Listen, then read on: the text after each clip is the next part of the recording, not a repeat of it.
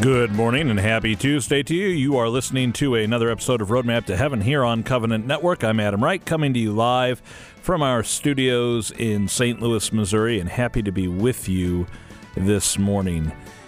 You know, it seems like just a week or so ago, it was really bright out. It was, and then we had the time change on the clocks. But here's the encouraging thing. It's already starting to get a little brighter out this morning, and before you know it, I'll forget that it was dark in the morning. So on this March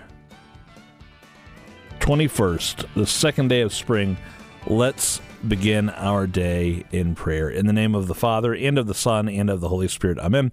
O Jesus, through the Immaculate Heart of Mary, I offer you my prayers, works, joys, and sufferings of this day for all the intentions of your Sacred Heart in union with the holy sacrifice of the Mass throughout the world, in reparation for my sins, for the intentions of all my relatives and friends, and in particular for the intentions of the Holy Father. Amen.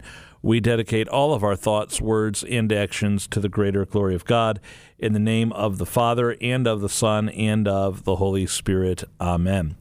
Eucharistic revival is a topic we are going to be talking about in depth today, and we're going to use one of those great Catholic Scrabble words, Mystagogy. What is Mystagogy? What does it mean? Why is it important? Are we talking about mystics here? I don't know. But Sister Alicia Torres from the Franciscans of the Eucharist in Chicago knows what we're talking about, and she's going to be with us later on in the show to discuss that very thing. Hello, podcast listeners. This is Adam Wright for Covenant Network. If you're enjoying this podcast, don't forget to hit like and subscribe. And while you're at it, share it with your friends. And now back to the Roadmap to Heaven podcast. Today is the feast day of Pope St. Innocent I.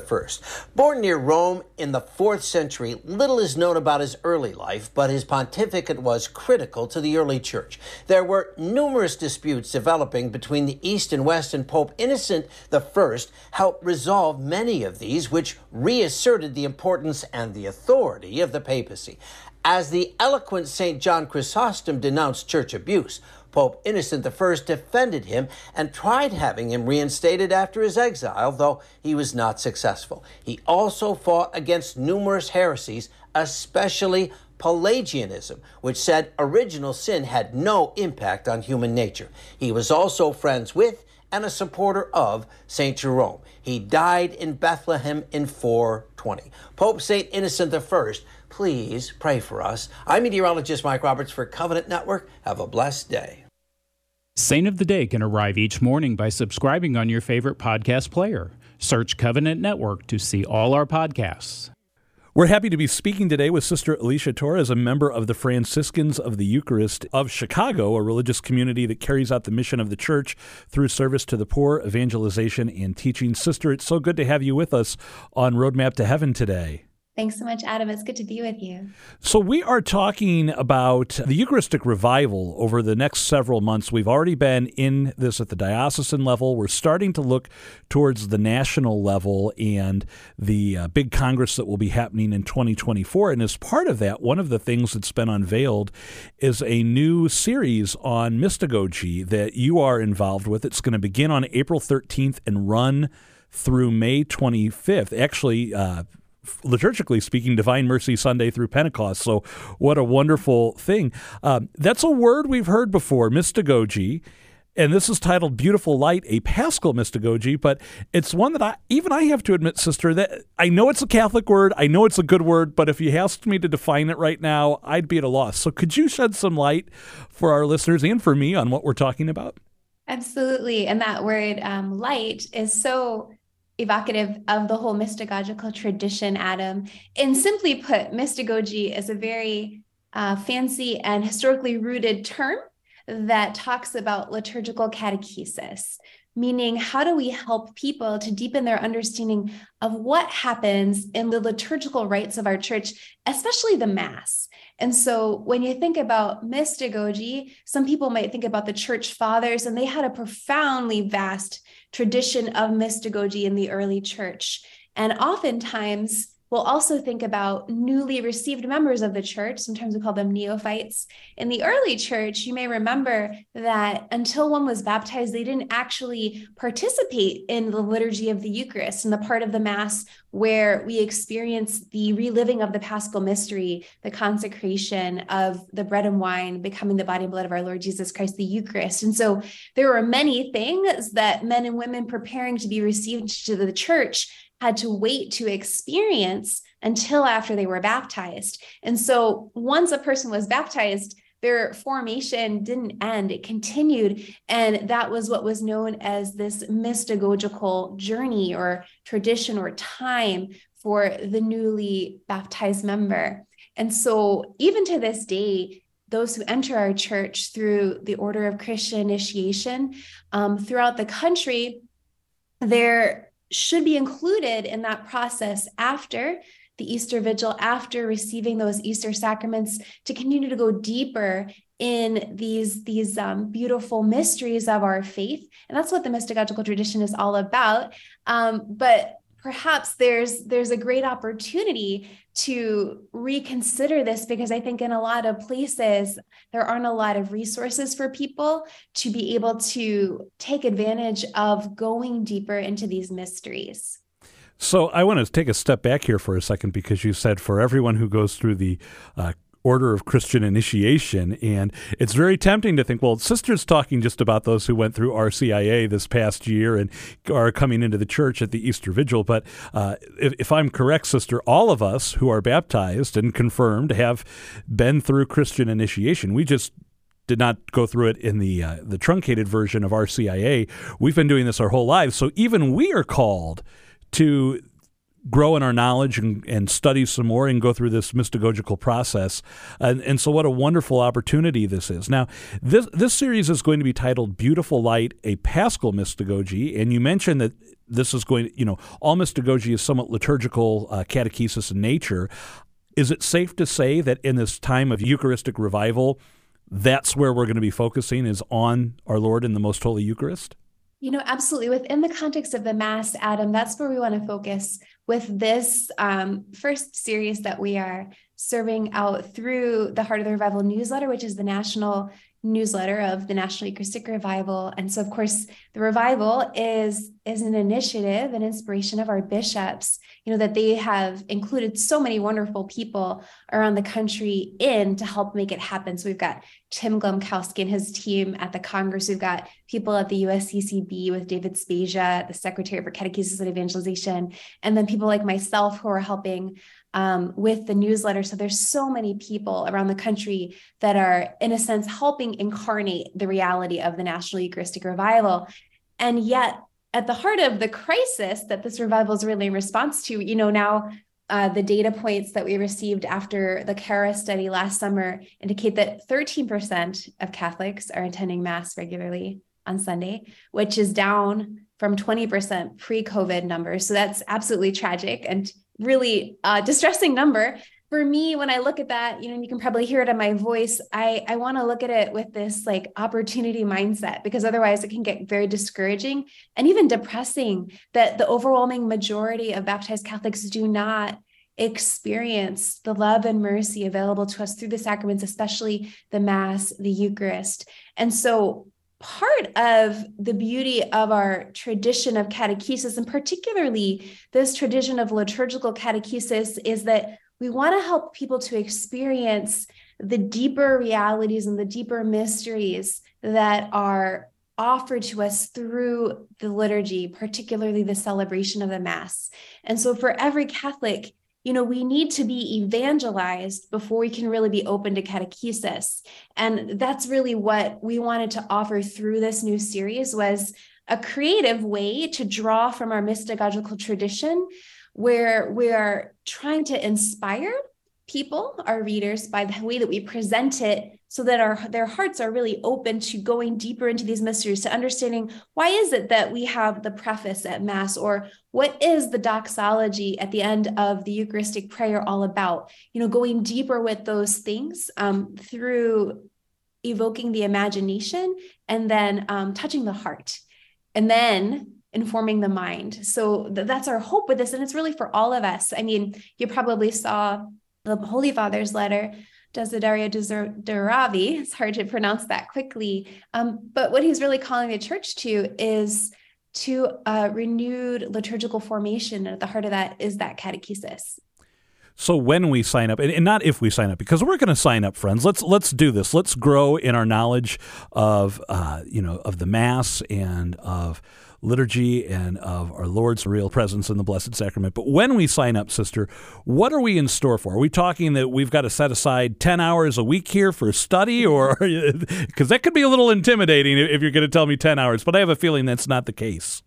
Absolutely. That was exactly where my heart and the heart of our editorial team was at when we began to imagine this and consider what we could do. We wanted to make it especially accessible for people today. And also we wanted to design it where it was modular in nature, meaning that there were different styles incorporated into each article so that we could capture attention in different ways and help the users, the readers, our brothers and sisters in Christ, really, to engage with the content.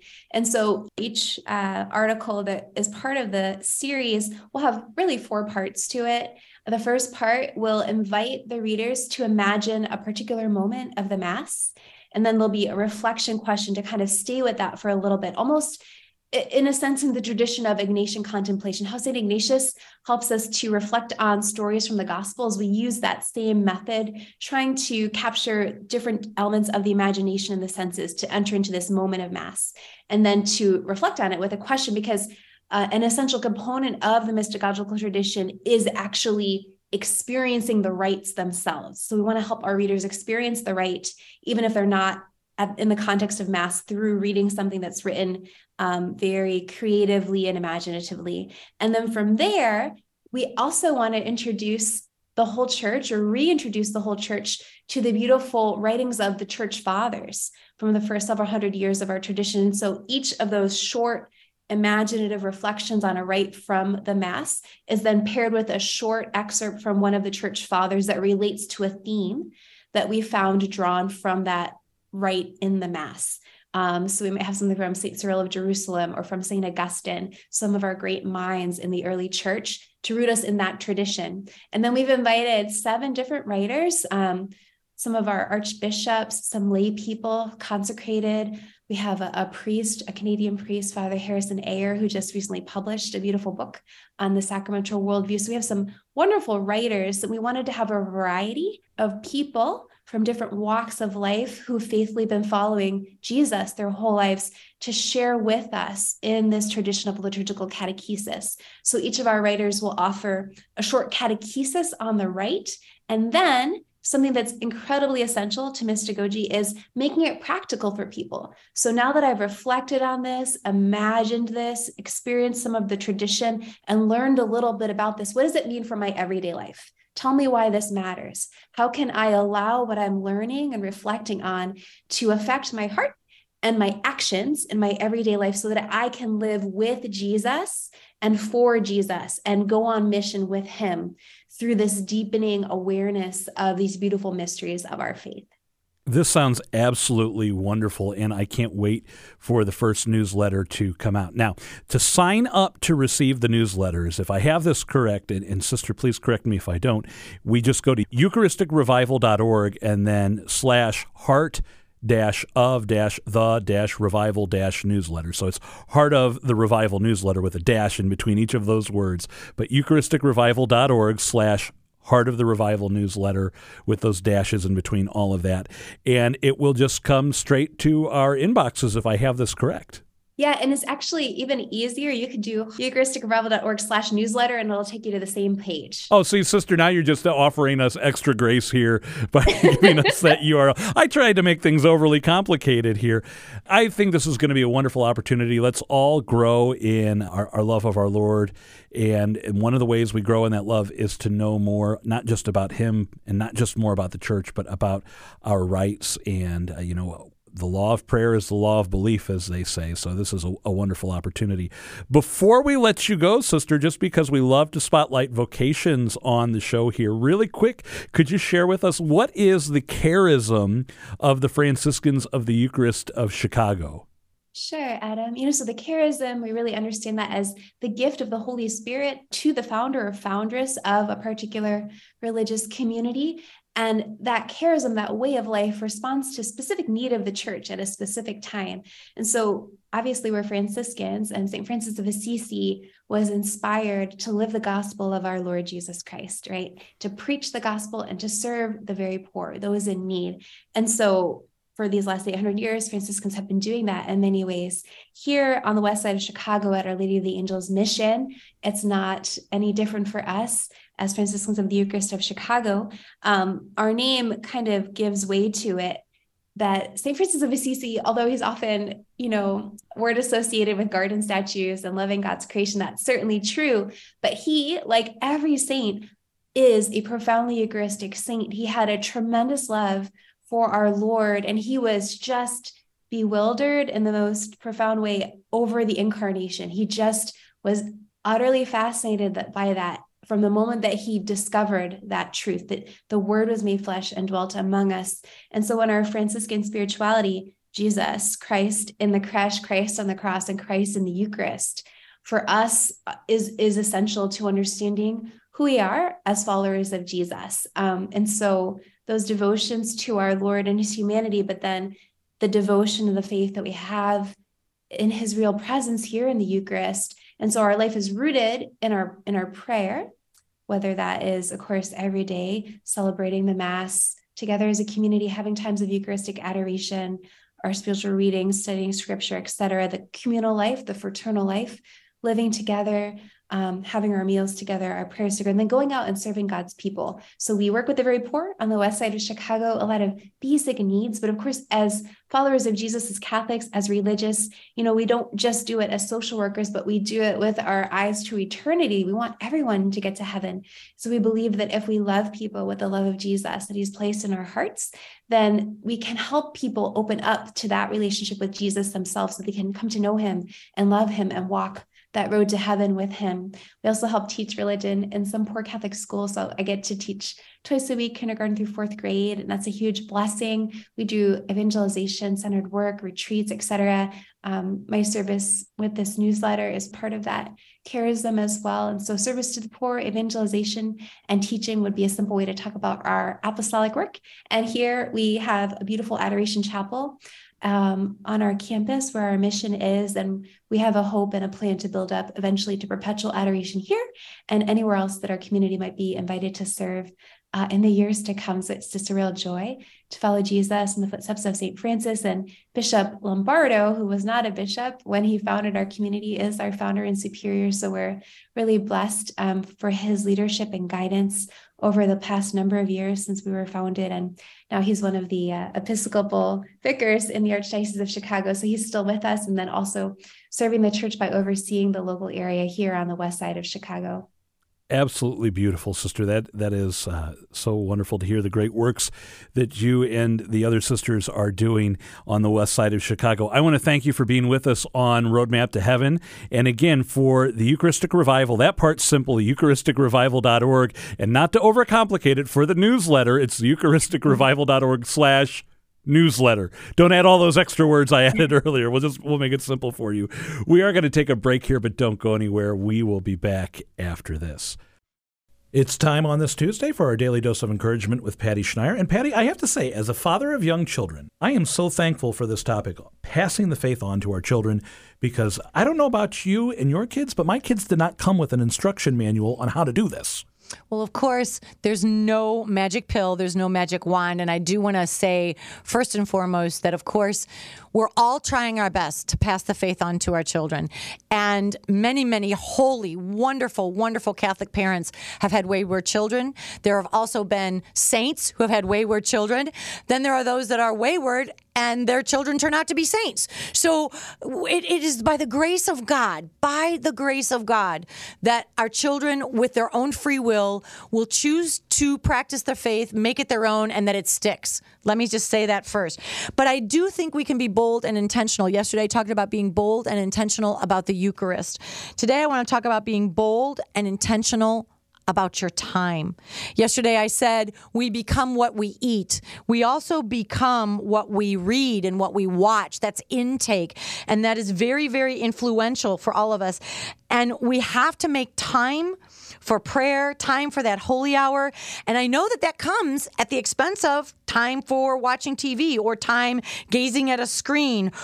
Think about this at the end of the day, because my husband and I, we've always had a holy hour on Tuesday nights at 9 o'clock. And by 9 o'clock, I'll be honest, I really just want to sit in a lazy boy recliner, and I really just want to turn on the TV and just watch something that's numbing, that's mindless, that maybe will make me laugh, right? I'm exhausted. I don't even want to have to think. But we can sit and gaze at that TV, or we can gaze at Jesus and talk with him. What's the priority, right? We have to ask ourselves, what are our priorities? Prioritizing mass, of course, over sports. It's tough, but it is possible. So time, look at your time and where you're spending your time on, what you're spending your time on. And here's a phrase that I've said many, many times, but it was worth repeating. And I heard it, and it has stuck with me. Until you are convinced that prayer is the best use of your time, you'll never make time for prayer. And if you don't make time for prayer, your kids won't either. They're watching you. They see where you spend your time. So do a little inventory, maybe in your family, maybe with your kids, with your spouse, and say, where are we spending our time? Where can we carve out more time with Jesus? We have to be bold and intentional about our time so that our children will learn to be bold and intentional and make that time with God the first priority. Until we see that prayer is the most important use of our time, we will never make time for prayer. Patty, thank you for this encouragement. As we wrap up today, I just want to remind you, I think what Patty said, go hand in hand today, hand in hand. Use your time for good things. Don't waste your time. You only get the time once. You don't get it back. Once you've used it, it's gone. And, we don't know the day or the hour that we'll be called to face our Lord face to face. So don't waste the time. Let's pray. In the name of the Father, and of the Son, and of the Holy Spirit. Amen. All glory be to the Father, and to the Son, and to the Holy Spirit, as it was in the beginning, is now, and ever shall be, world without end. Amen. Mary, Mother of the Church, pray for us. Saint Joseph, terror of demons, pray for us. In the name of the Father, and of the Son, and of the Holy Spirit. Amen. Well, again, thank you for being with us on Roadmap to Heaven this morning. As always, for Covenant Network, I'm Adam Wright. It's been a joy to spend the hour with you, and as the Blessed Mother wants us to do each and every day, don't forget to pray your rosary today.